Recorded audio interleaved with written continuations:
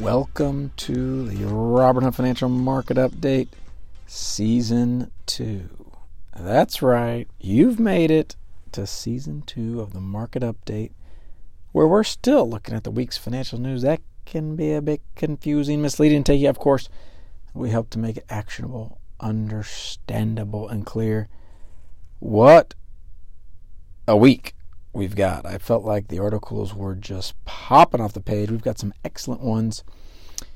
Off the top, we're going to look at a Morningstar study titled Bad Timing Cost Investors 1/5 of Their Fund Returns.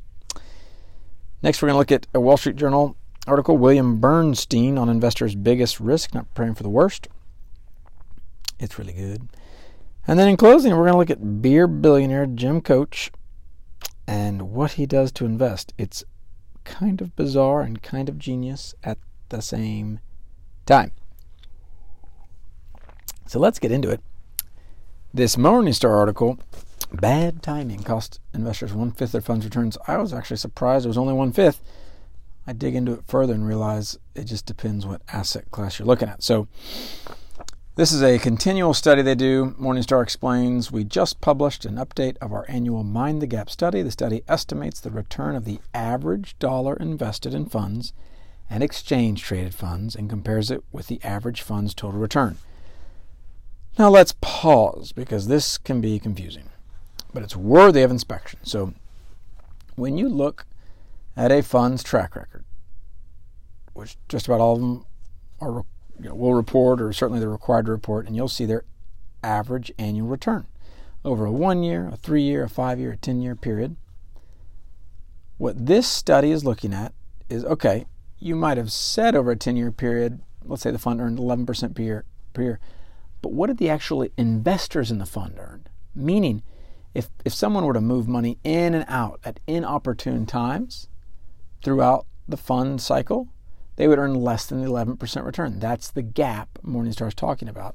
And because we're humans, when we do focus on trying to make certain market timing decisions, we don't do great at it. So in this year's study, it goes on, we found the average dollar invested in funds earned a 6% return over 10 years, ending December 31st, 2022, while the average fund gained about 7.7%, and that's a gap of 1.7% annually.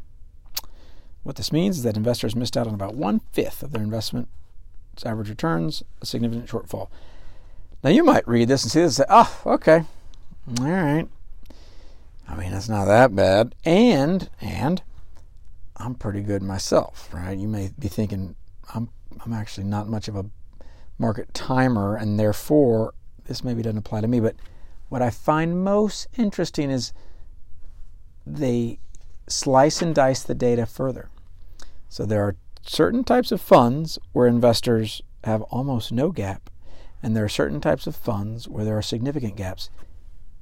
I want you to think, listener, can you think about which funds would have the lowest gaps and which funds would have the highest gap? That gap meaning the difference between what the fund says they return and what the average investor in the fund actually returns. It confirms all of our previous thinking and investing. Don't we love studies like that? Happy to highlight those. What it says is the complex funds, meaning really slim sector funds. I'll give you an example. Like if you were to take like a commodities fund or a small cap Japanese value tilt equity fund, when people invested in little slivers like that, the gap was wider.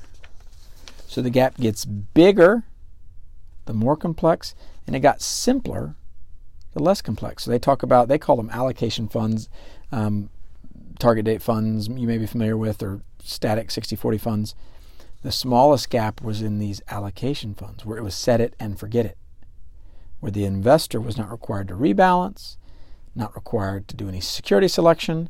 It was truly set it and forget it, which is why I love target date funds and tax advantaged accounts, and I love static funds, these allocation funds, anytime I can convince someone to do it, because that gap is so much less. And I know that, hey, if you're a human, you're going to be prone to getting less than you should on your returns. And then it affirms simple wins. it just affirms that Simple wins. They dig into these alternatives. So they have a study on alternatives. These are kind of private equity type style investments, unique styles investments. This is pretty bad, okay? Check this out. In alternative funds, the average dollar invested lost 1% per year. You'll remember this is a 10-year deal. Whereas the average fund in alternatives rose about 1% per year. So alternatives are pretty terrible, but the actual investors in alternatives lost 1% every single year. So it's very concerning. And when you see the word alternatives, you can just kind of chuckle to yourself. Probably not your friend, right? If Simple wins, we don't need to be doing alternatives. So the takeaway here is know thyself. We've met the enemy, and he's looking in the mirror at us. As far as you're able, set the simplest investment policy possible that requires as little administration on your end as possible. And that, according to the Mind the Gap study by Morningstar, which I think is worthy of our listening to, is going to give you the best results. Simple. Simple, simple, simple. They probably listen to this podcast for all we know. Stole our idea. Simple wins. Wall Street Journal article by Glenn Rufinach. It says, William Bernstein on investors' biggest risk, not preparing for the worst. I don't think we can emphasize enough risk management. So the article is kind of funny, a little silly. The article reads, the key, says the famed investment advisor, is to hold enough safe, boring assets to keep you from panicking when the value of your other assets plummets. Yes. Here's the silly part. It says, quick question. When it comes to investing, would you describe yourself as Mr. Spock of Star Trek fame or George Costanza of Seinfeld? Now, many of my listeners will not understand either reference, so we will translate. Spock you could think of as a stoic, thoughtful, cerebral type. Costanza being a impulsive, excitable, illogical at times. We all want to conceive of ourselves as Spock when we're investors. However, the article explains most of us are like George Costanza when times get tough. And right now, at least as far as stock market goes, these really are easy waters to sail in. You know, we've had some bumps and bruises along the way. You got to watch what you did in COVID. For the older investor, watch what they did in 2009. But I just think this is great. And his book is a good one. So Bernstein wrote The 4 Pillars of Investing, first published in 2002. It's a classic, according to the article. I think it's a classic, too. So there's this kind of interview style with him. And he references this the secretary at a law firm in New York, Sylvia Bloom. She worked for 67 years as a secretary. She retired in 2014. When she died a few years later, her executor discovered that her estate was worth $9 million. Consisting mainly of common stocks. No one, not even her husband, knew about it. Now, that's a bit odd. I'd encourage you to communicate a little more with your spouse on your good fortune. That's no good. But what Bernstein attributes to this success is that he says Sylvia Bloom weathered financial storms, right? As old as she was, she must have been through many. She weathered financial storms that would have shaken the confidence of 99% of investors. She did it by holding enough safe assets in addition to common stocks to see her through.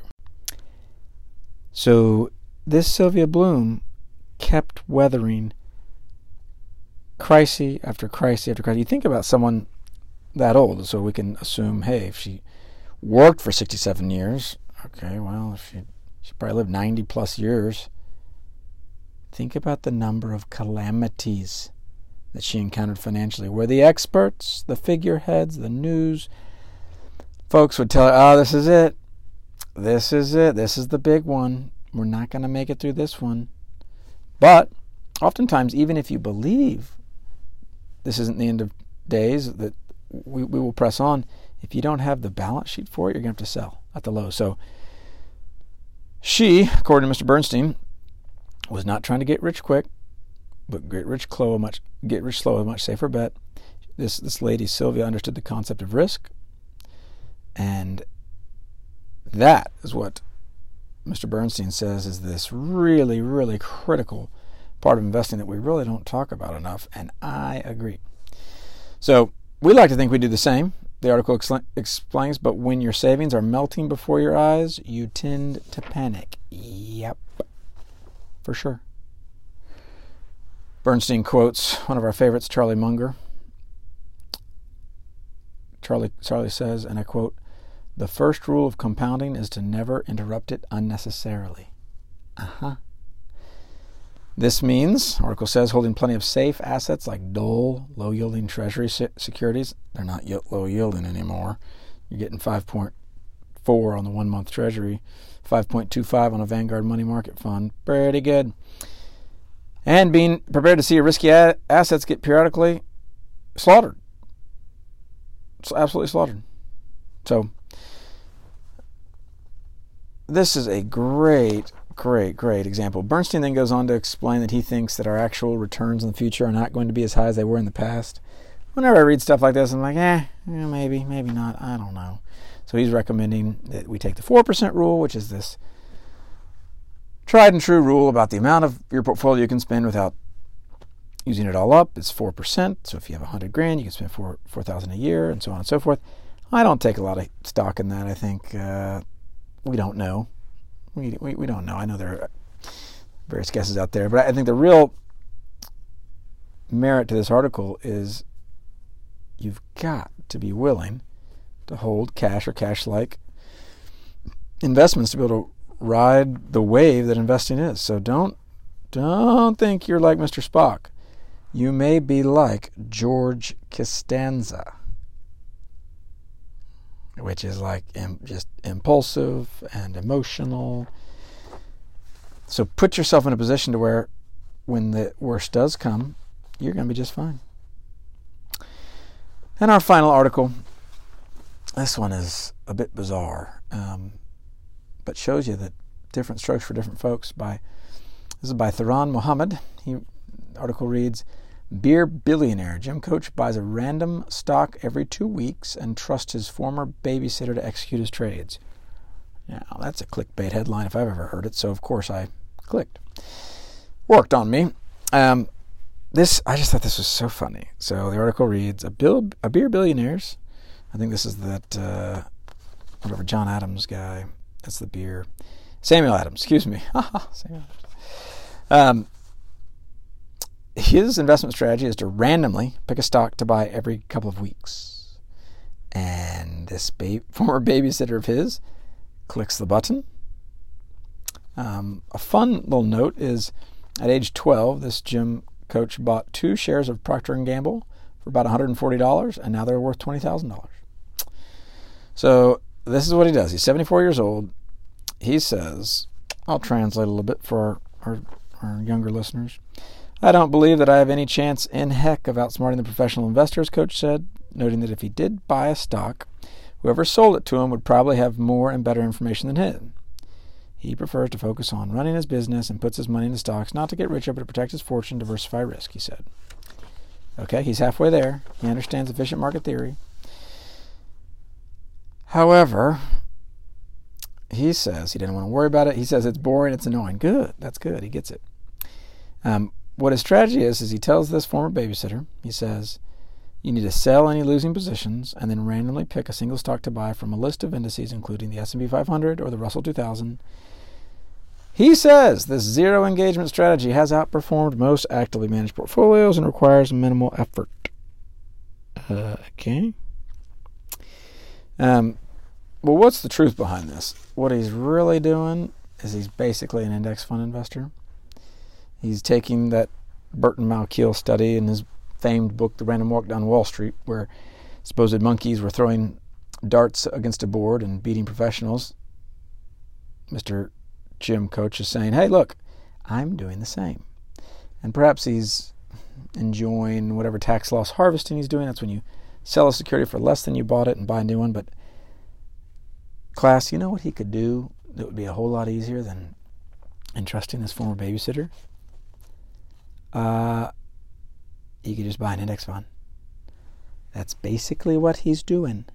He's just having someone else do it for him. So I thought it important I thought his greatest quote was, hey, I'm just going to focus on what I do well and just take this kind of boring stuff and just autopilot it.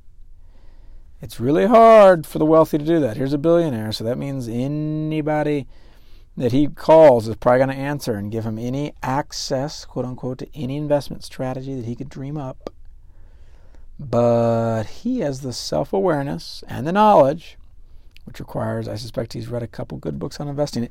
That article reads like he's read some Burton Malkiel, one of our favorite authors, because he's essentially replicating that study that Mr. Malkiel did. So let's take it one step further than Beer Billionaire Gym Coach. Let's just buy the index ourselves and really be hands off. No worries about what stock the former babysitter will pick. So, as always, keep your costs low, keep your investing simple.